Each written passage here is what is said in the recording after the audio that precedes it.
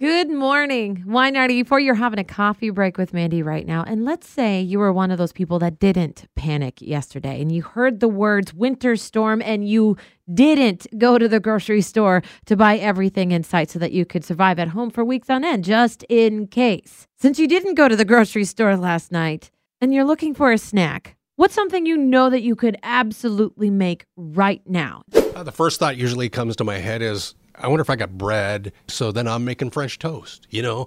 Really? Yeah, you throw some egg, milk, a little cinnamon in there, maybe a little sugar, and I've always got syrup on hand too, so if I ain't got snacks, say, French toast!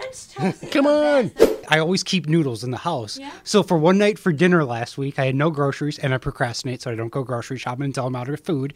So I'll do buttered noodles. Even ramen noodles is good as buttered ramen noodles. Throw an egg in there. Oh my God. Step your ramen game up a little bit. Actually, no, we always have bananas, we always have frozen berries, and we always have yogurt. So Ooh. I'll get out the blender and make a smoothie.